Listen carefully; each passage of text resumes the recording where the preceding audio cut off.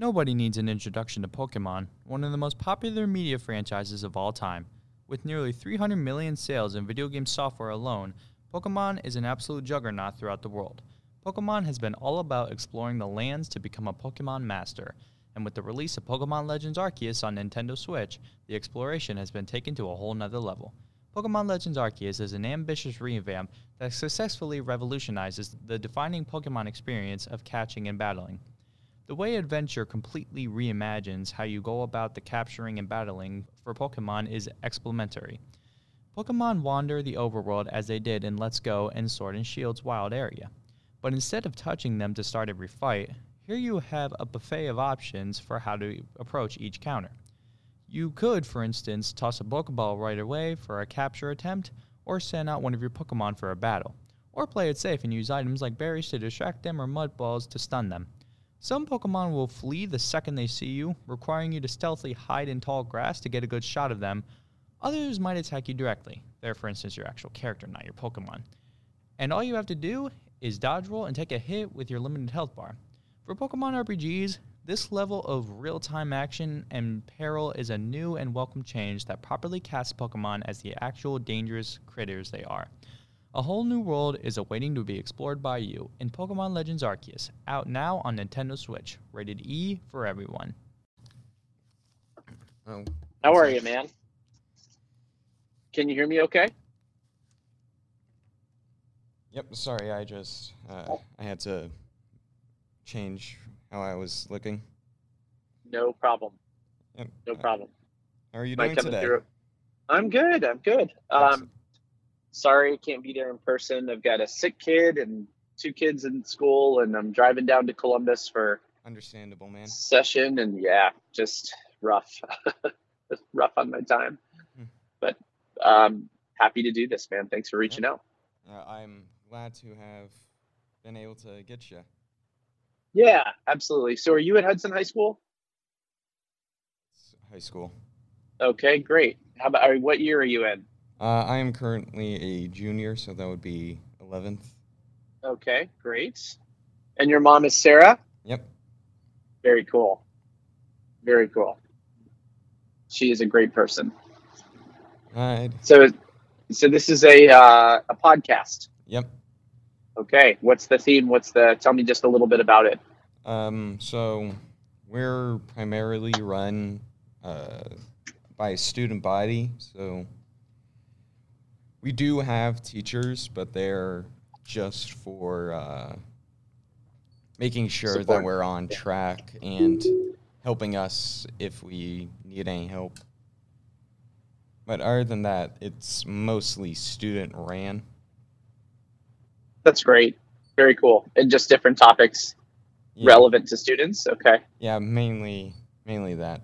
We have it's mainly just focused on our area. So basically just near Hudson, Cuyahoga Falls, Stowe. Yep. Yeah. Makes sense. Local issues. Yep. And we also we do a variety of things, and everyone seems to enjoy doing it. Cool. All right. Well, I'm ready when you are. All right. So my first question for you is what's basically the state representative's role in the government? Yeah, so, we have 3 branches of government in Ohio. But it's really similar to the federal government, where you've got the executive branch, which is the governor, and then the legislative branch, which has 2 houses. One is there's judicial and then legislative, and of course I'm in the legislative branch. So there is the Senate, which is the upper house, or the upper branch, and the House of Representatives. So there are, approximately somewhere around 11 million Ohioans and 99 representatives. And each one of us represents about 120,000 Ohioans. So I represent the 37th House District, which is Hudson, Stowe, Twinsburg, Macedonia, Reminderville, down to Monroe Falls, Silver Lake, and a part of Cuyahoga Falls as well. So there's and Northfield. That's changing because of redistricting, but that's the area that I currently represent today. Our job is to, essentially, like, you're our bosses, right? Our job is to listen to the needs of our constituents, to work constituent cases for them, basically to be an interface when needed between the state government and our constituents and local governments, and also to put forth legislation, through the process of drafting bills and pushing bills, hopefully through the House of Representatives, to change the law, the Ohio Revised Code. So, our job is to be really responsive to constituents, to understand their needs, to help them where they're hitting roadblocks and where needed to change the law. All right, yeah. It's very interesting. Is there any reason why you chose to become a state representative and not some other form of, trying to think of the word, just another role for the government? Yeah, well, I mean, I was on city council in Hudson.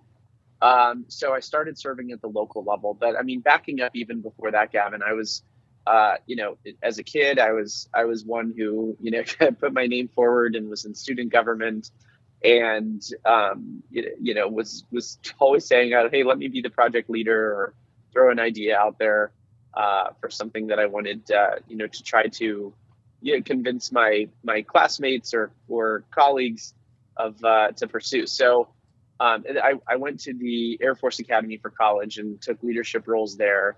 And honestly, just have always sought out and enjoyed leadership positions. I really have. I found them to be an opportunity to, have an impact, to, make positive change, to grow personally. Those are all great things. So following the Air Force Academy, I went on active duty.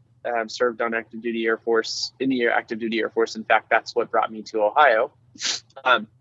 When I was at the Air Force Academy, I was working out in the cadet gymnasium. Bear with me here. And there was a big old TV, like an old cathode ray tube TV. They don't really have these around anymore, but bulky TV on the wall, like on a pedestal. And I was trying to turn the pedestal so I could see SportsCenter. And the TV snapped off the pedestal and kind of fell on me, and I was sort of atlasing it, struggling mightily.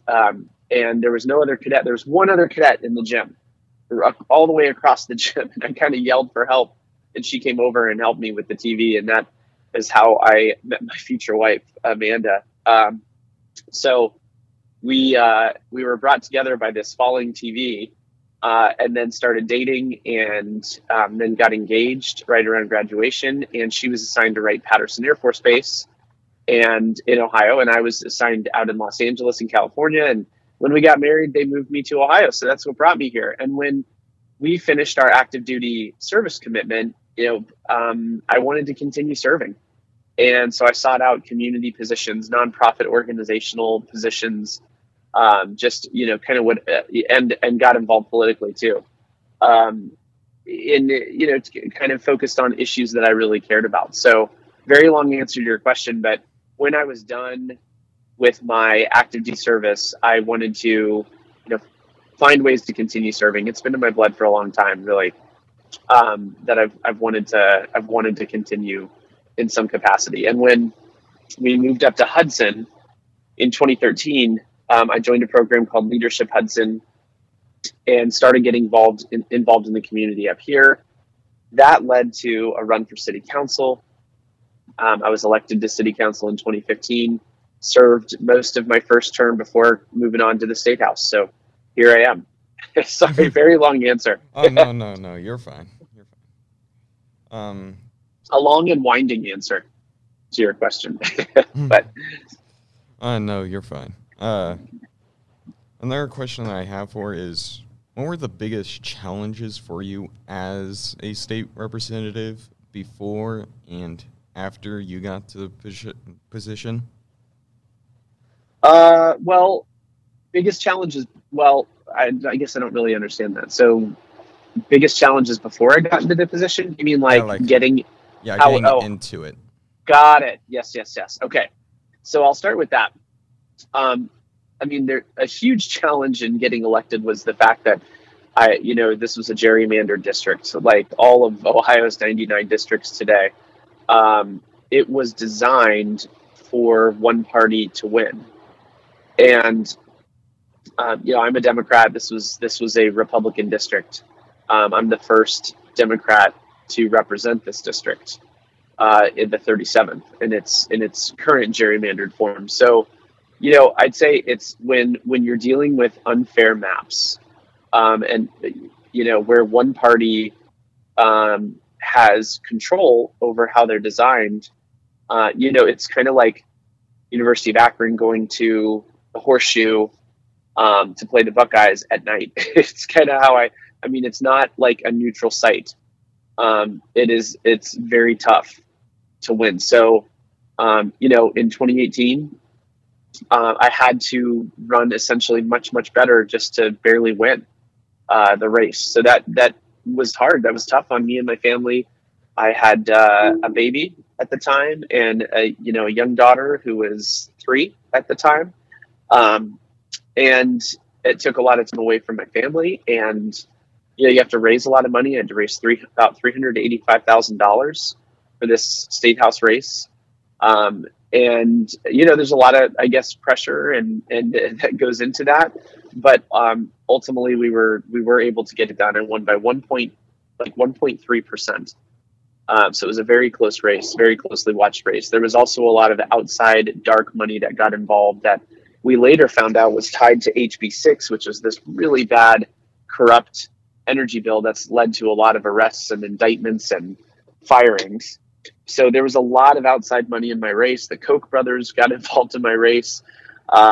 It felt like I got the full national experience just to get elected. So I'd say, because it was one of the very few actually competitive races in the state, a lot of money and focus went on it. And so it was hard to win.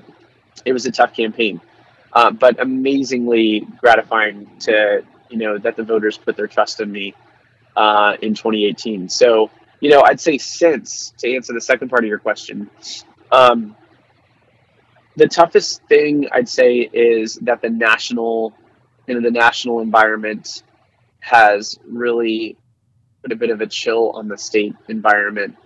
And that's made it kind of hard to get some of our priorities done. I mean, Democrats are in a super minority down at the state house, so it's hard to get some of the priorities that I'd like to see pushed through the state house pushed through. And some of the change that I'd like to see isn't happening. That's very frustrating for me. Whether it be renewable energy investments, so we have a real energy policy in the state, or protection for LGBT Ohioans, which we're one of the few states where you can be fired from your job simply for being gay. Some common sense gun reforms to protect people. Clean air legislation for kids. I have a bill for hearing aids for kids to be covered by insurance that we couldn't get pushed through the House. Some of that stuff is very frustrating for me, just kind of the sides that people dig into and the inability to get some really important things done for our state. Yeah, that sounds absolutely difficult in order to get through all of that. Yeah, it's a challenge. I mean, that said, we have gotten some really good things done, so I don't want to be all doom and gloom. I mean, I was able to help push through the largest investment in public transportation in Ohio history, which is being used by transit authorities to, in part, electrify their fleets, which is really, really exciting. We pushed through we worked on in a bipartisan way on H2 Ohio, which was an historic investment in the Lake Erie watershed, which our district is in clean water. And that was really huge too. And, we were able to increase school funding for the first time in a really long time.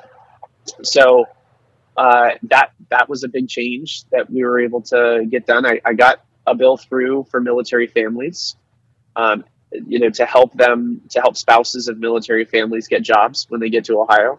That was really important for me. In fact, I went back to Wright-Patterson Air Force Base for the bill signing for that. So there have been some wins and some positive things that we've done. It's just frustrating when so many even more important things or equally important things aren't being addressed. Yeah. What was your favorite policy that you were able to get through? That is a good question.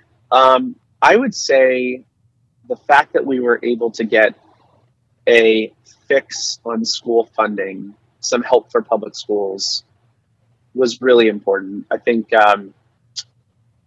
this was a long time coming. Going back decades to 1994, the Ohio Supreme Court ruled that Ohio schools are funded unconstitutionally. And what does that mean? Well, they are too dependent on local property tax revenues. So basically, the wealthier the community, the more the property values are worth, and the more revenues that get driven to local schools. Have a great day. Do we need to? Yeah, is that okay to have in the background? We need to re-say that. I don't know. Okay, that's okay. Yeah, I don't know what happened and why that happened. So yeah.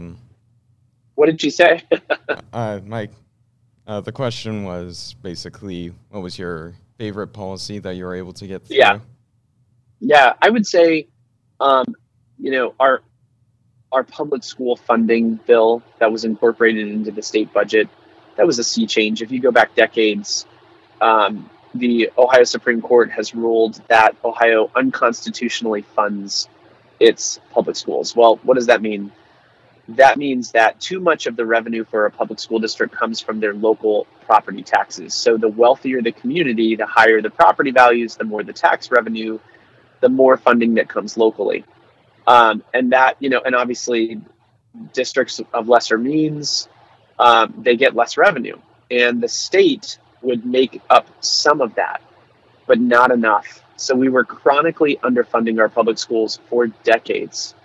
Finally, in a bipartisan framework, we passed a bill, which was called HB 1, but it then became incorporated into the budget, that would guarantee legally certain funding levels. Hello, I'm Simon Powers, and I guess it's just me. And you're listening to the 330's Music Review. Today we will be talking about rap icon, Trippie Redd. You may know Trippie from songs like Miss the Rage, Taking a Walk, and others. Trippie's real name is Michael Lamar White IV. He was born in Canton, Ohio on June 18th, 1999. Trippie has stated